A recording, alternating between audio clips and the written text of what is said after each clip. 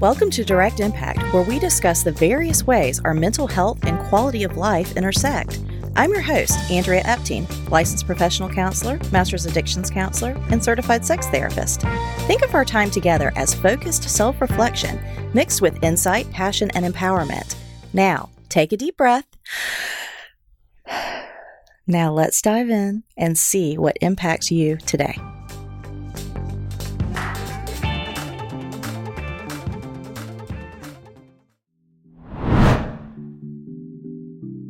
All right, I want to tell you about Brain FM. Some days, our focus is stretched thin. Different sources of stimulation regularly wear on our attention. Working from home can obviously exacerbate these issues. At best, curated playlists can be a crapshoot. Whether they'll actually push you to be more productive, who knows? This is why we use Brain FM. These guys have neural phase locking audio technology and fire soundtracks that shift your neurons into focus mode. Visit brainfm.com. That's www.brainfm.com. Use the promo code Direct Impact for great discounts. That's Direct Impact with no spaces. Now, visit the link in our show notes.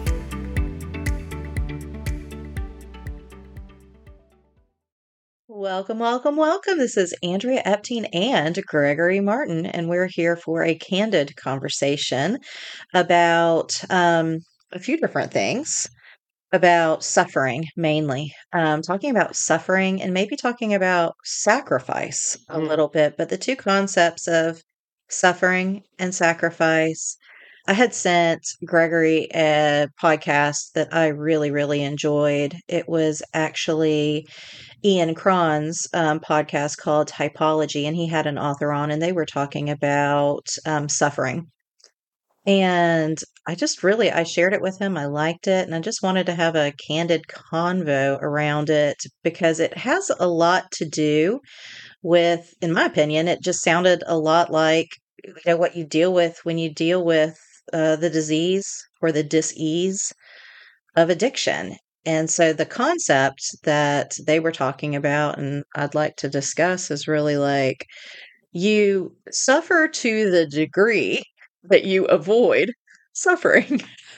And I could not believe how true that was. And like it landed so heavy on me. It was like, boom, like, yeah, the more we avoid something, the more likely it becomes. Because I really do believe that like the more we avoid suffering, the more we're going to experience suffering. So what do you think, Gregory? So I'm actually going to throw a curveball at you because I like that whole concept and I agree with it, but I want to ask about the mythical healthy person, the mythical normal person. So applying this subject to them, where does that mythical, normal, healthy, completely healthy, where do you learn to suffer?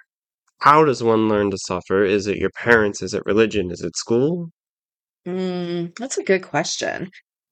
Because I love the concept of learning to suffer or what you would call suffering well. Yeah. Like, how do you learn to suffer well? For me, the answer would be probably just lived experiences, probably my own suffering, but religion too. You know, as a Christian, suffering can be seen as just like such an amazing privilege and opportunity to grow and to share in something special. Yeah. So, well, that's a good question. Kind of finding the places that teach perspective. Because isn't it the avoidance of suffering is such a knee-jerk reaction, and it helps when you have a way to orient yourself to a perspective of how can I make the best of this, for an example, or what can I do from this, or what is the meaning behind this. But I feel as if that takes, if not training, but at least effort to get to a point where you just don't do the knee-jerk. The knee jerk, and then that word that you said, meaning, because it is so human of us to have triggers and impulses and reactions to avoid any type of pain or suffering. But it's also very human of us to try to assign meaning to that process. Yeah. So, like those two things, it's like, yeah, let's just get in our humanness because we are human and we're going to have knee jerk reactions to avoid pain. And sometimes those knee-jerk reactions become compulsivities. They become addictions, right? And so the concept of befriending our pain or suffering well allows them maybe not to materialize into compulsivities and addictions that cause so much consequence and wreak so much havoc on people's lives. I think that aspect of perspective in general and being able to orient to a perspective is important because thus finding meaning doesn't mean you find a positive meaning or a purposeful meaning. Because the opposite can be true. It can be meaning that begets more suffering. Oh, and that's exactly what I was thinking when I was thinking about where do we gravitate towards initially as humans is like, just logically, I think, like, the meaning we would assign to suffering would be that it's bad, something's wrong. Mhm. This is horrible. I'm going in the wrong direction. What do I do to make it stop? Right? And like, because we're assigning this negative meaning to suffering. But in reality, I don't know that it's negative. I think it's an opportunity, perhaps.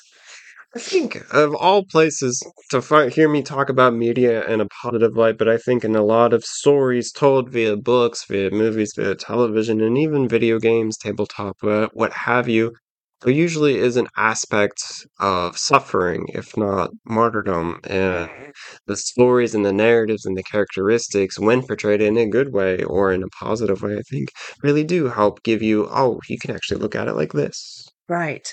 Right.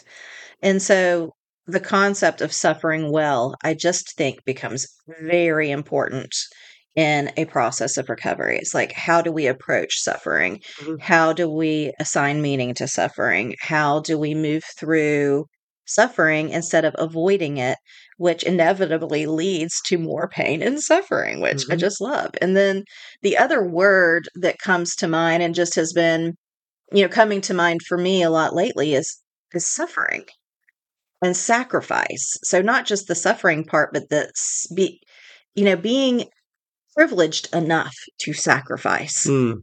And I am really trying to sit in that and become friends with it and love that feeling that comes up in me when I sacrifice. Because most of the time that I make a wise-minded decision to Mhm. sacrifice, it comes from a very deep place of love Mhm. and blessing and abundance.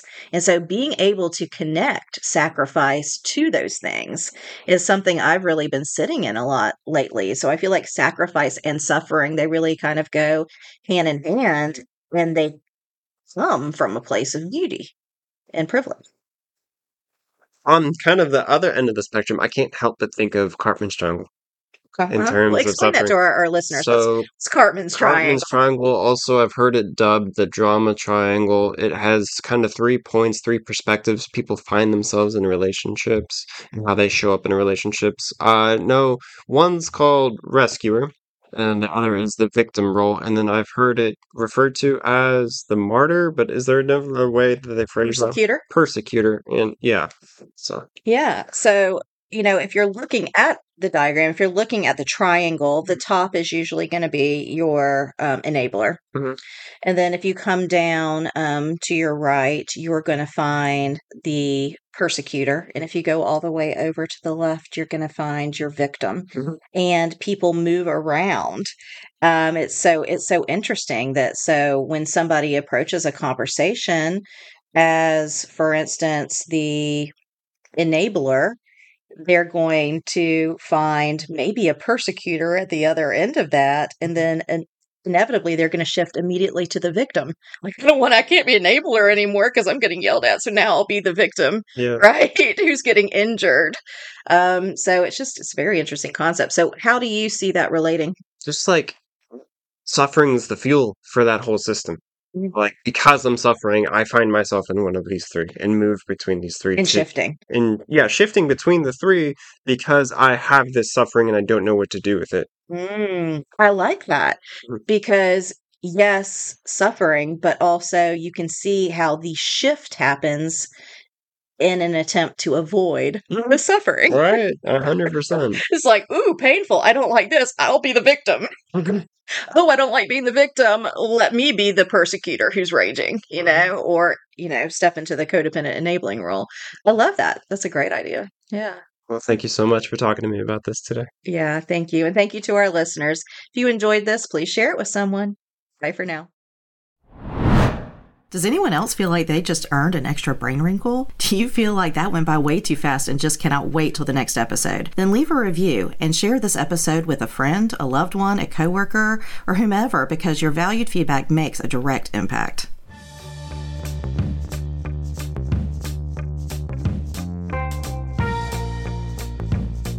Thank you for dropping in. Snaps to you, because you have made a direct impact by listening to this podcast. Make sure to follow us on social media and stay tuned every week for a new episode of Direct Impact with Andrea Epting.